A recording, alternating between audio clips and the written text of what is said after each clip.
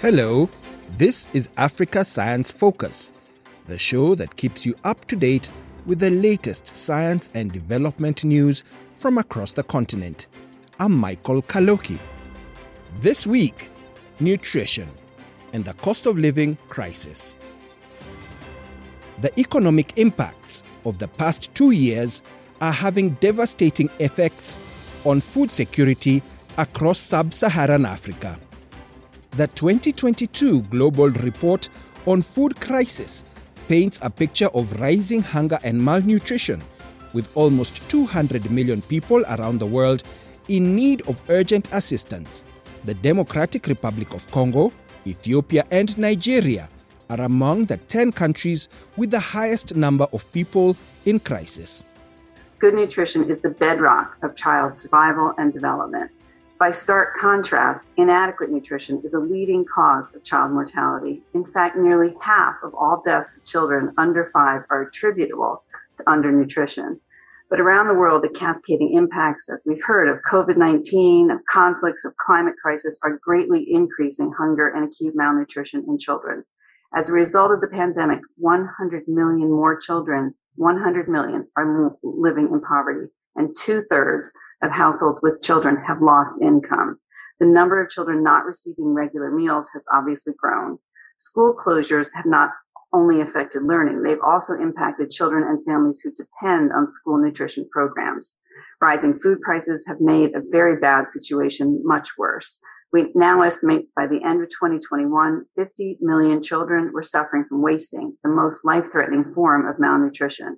We expect this number is now higher. I was recently in Goda last week in Goda, Ethiopia, on the Horn of Africa, where the worst climate-induced emergency in 40 years is threatening the lives of 10 million children, including 1.7 million children who require urgent treatment for severe acute malnutrition. That was Catherine Russell, the head of the United Nations Children's Fund, UNICEF. 1 in every 3 children under 5 in Nigeria are stunted, and UNICEF says that malnutrition is linked to 45% of all deaths of children younger than 5. 7% of younger women in Nigeria are also acutely malnourished. Basic living costs are rising across Africa and around the world.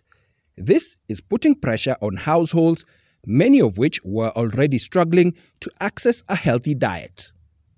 This week, our reporter, Ijeoma Ukazu, met with Joanna Peters, a mother of 2 who runs her own business in Nigeria, to find out how the cost of living crisis is affecting her family.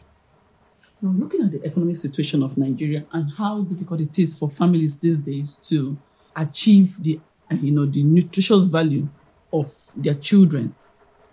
We've had to cut some costs because due to the increase in price of things in the economy, just to ensure our children get the nutrients they need. I remember sometimes I used to buy fruit, I made it a regular thing, to give my children fruit. But these days now, when you go to the market, you want to buy something, the price, keeps changing. So most times, by the time you finish buying what you want to buy, you don't even have enough change left to, buy fruit and all. So it has affected the intake of fruit for my kids. So how do you manage now to blend these nutrients? We know children need protein, they need carbohydrate because they are growing, they need all the energy they need. How do you try to blend it? Are there ways you're trying to blend this nutrient for your children? Okay, what I do mostly is I ensure at least they take 1 egg per day. That is protein, at least in a way. Then maybe once in a while, I can just get probably watermelon or something, but it's not like an everyday thing. Because if you check most of our food, it consists mainly of carbohydrates. So, egg is a way of protein, fish and all. So I just infuse those into their food just to balance up a bit. Then probably once in a while, fruits. So what's your take on child malnutrition? Well, I feel an average child in Nigeria is malnourished because most family look of, ways of sustaining themselves. They don't even, before they think of maybe other nutrients, let's just eat, let's just survive. That is what most families are after. So I feel most Nigerian kids, are malnourished. It might not be in look now, but in the food they eat, I feel most Nigerian kids are malnourished, personally. Dr. Bamidele Omotola is a nutrition and public health advisor. He tells Ijeoma that there are a range of factors that can contribute to malnutrition. Malnutrition is about the issue of behavior. Behavior underlies how people react. Your behavior determines your culture determines your food. Your culture determines how you react to food. And the level of education, let me not use the word poverty, the access to fund. And one significant thing that the country is also looking at is some of the diets, traditional diets are not. Some of the traditional diets are not good. The knowledge about diets are very, very poor. So people don't know what the right food to eat. If you don't have the right knowledge to use, you are poor. And then some of our policies are not pragmatic enough to be able to address it.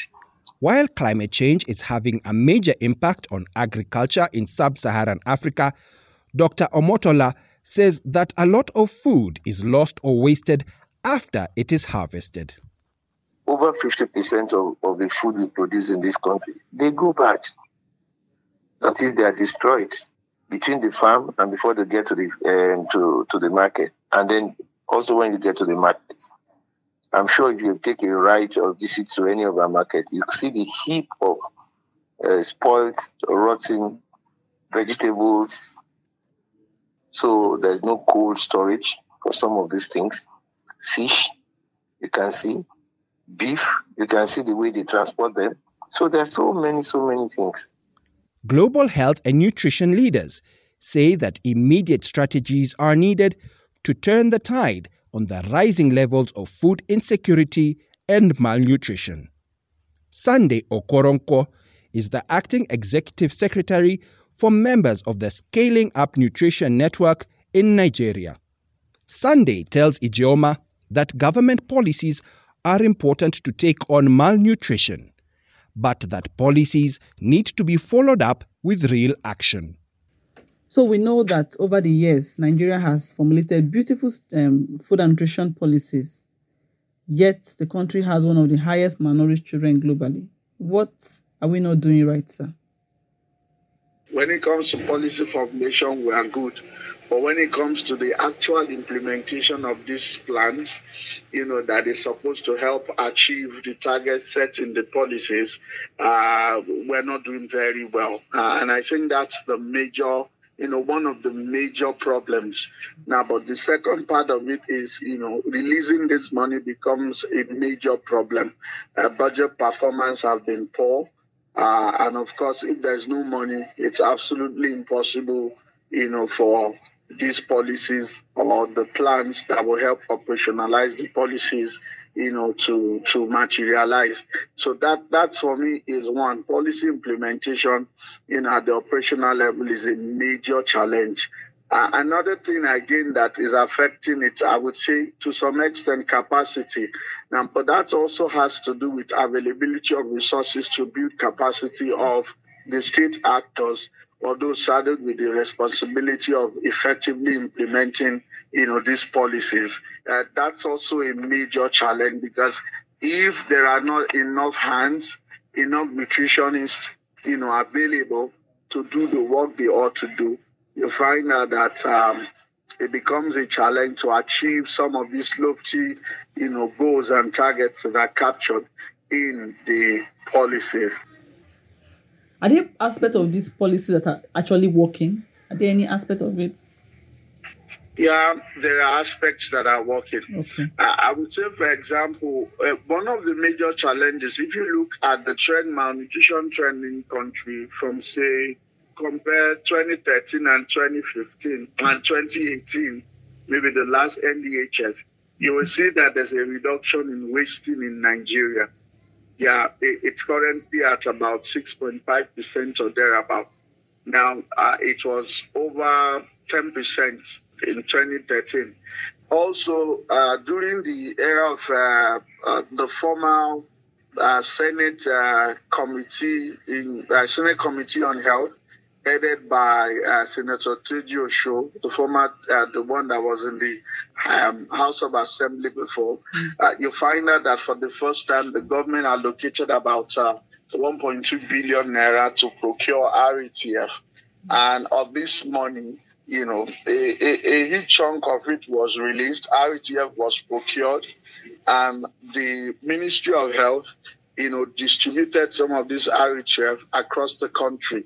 Most of the states in country, wasting rate has dropped, but I know we can do better than that.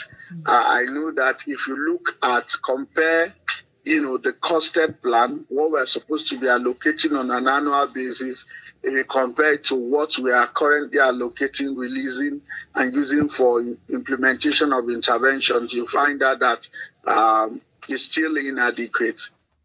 Here's Catherine Russell from UNICEF with her organization's recommendations for tackling the global food and nutrition crisis. UNICEF is calling for a number of key actions. First, protect access to nutritious, safe, affordable, and sustainable diets.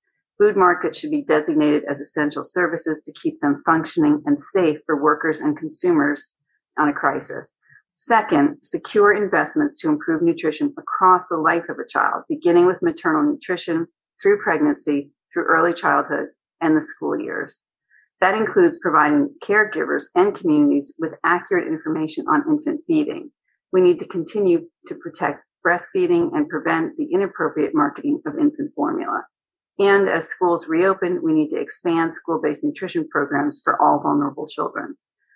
Third, scale up systems and services for the early detection and treatment of child wasting, the most life-threatening form of malnutrition. At the same time, we should be expanding services for the prevention of malnutrition in children and women. Proven interventions like vitamin A supplementation, deworming, food supplements, and micronutrients, and nutritional support for pregnant women and breastfeeding mothers are among the most cost-effective ways to save lives and safeguard development. Fourth, expand social protection systems to help the most vulnerable families. Providing direct support like cash transfers can help families make ends meet during crises. They also help build resilience for the future. In turn, social protection programs can help families avoid negative coping strategies such as forcing girls into marriage or putting young children to work. Fifth, protect investments in social services. The economic impact of the pandemic continues to constrain and constrict budgets. Cuts in nutrition and food security should be considered as absolute last options. We also need to mobilize additional financing, including from public and private sources. Sixth, to protect children from malnutrition, protect them from the impacts of climate change. Children should be at the center of climate adaptation and mitigation plans, and financing for such inclusive interventions should be available to all countries. Finally, we have to build back better. We need to do more than respond at the height of the food crisis. We need to invest in improving maternal and child nutrition before, during, and after acute crises. Every child, everywhere, has the right to survive and thrive. Well-nourished children are better able to grow, learn, and participate in their communities, their economies, and their societies. They are also more resilient in the face of crisis. It should not take a food crisis to mobilize our energies and resources to support these children. We need to recommit ourselves to picking up the pace, the progress, and work together to reach every last child. For more stories and information about malnutrition and the work that scientists and communities are doing to make sure everyone has access to healthy food, head to the SciDevNet website at www.scidev.net. And don't forget to subscribe, rate, and leave a review for Africa Science Focus, wherever you listen to your podcasts.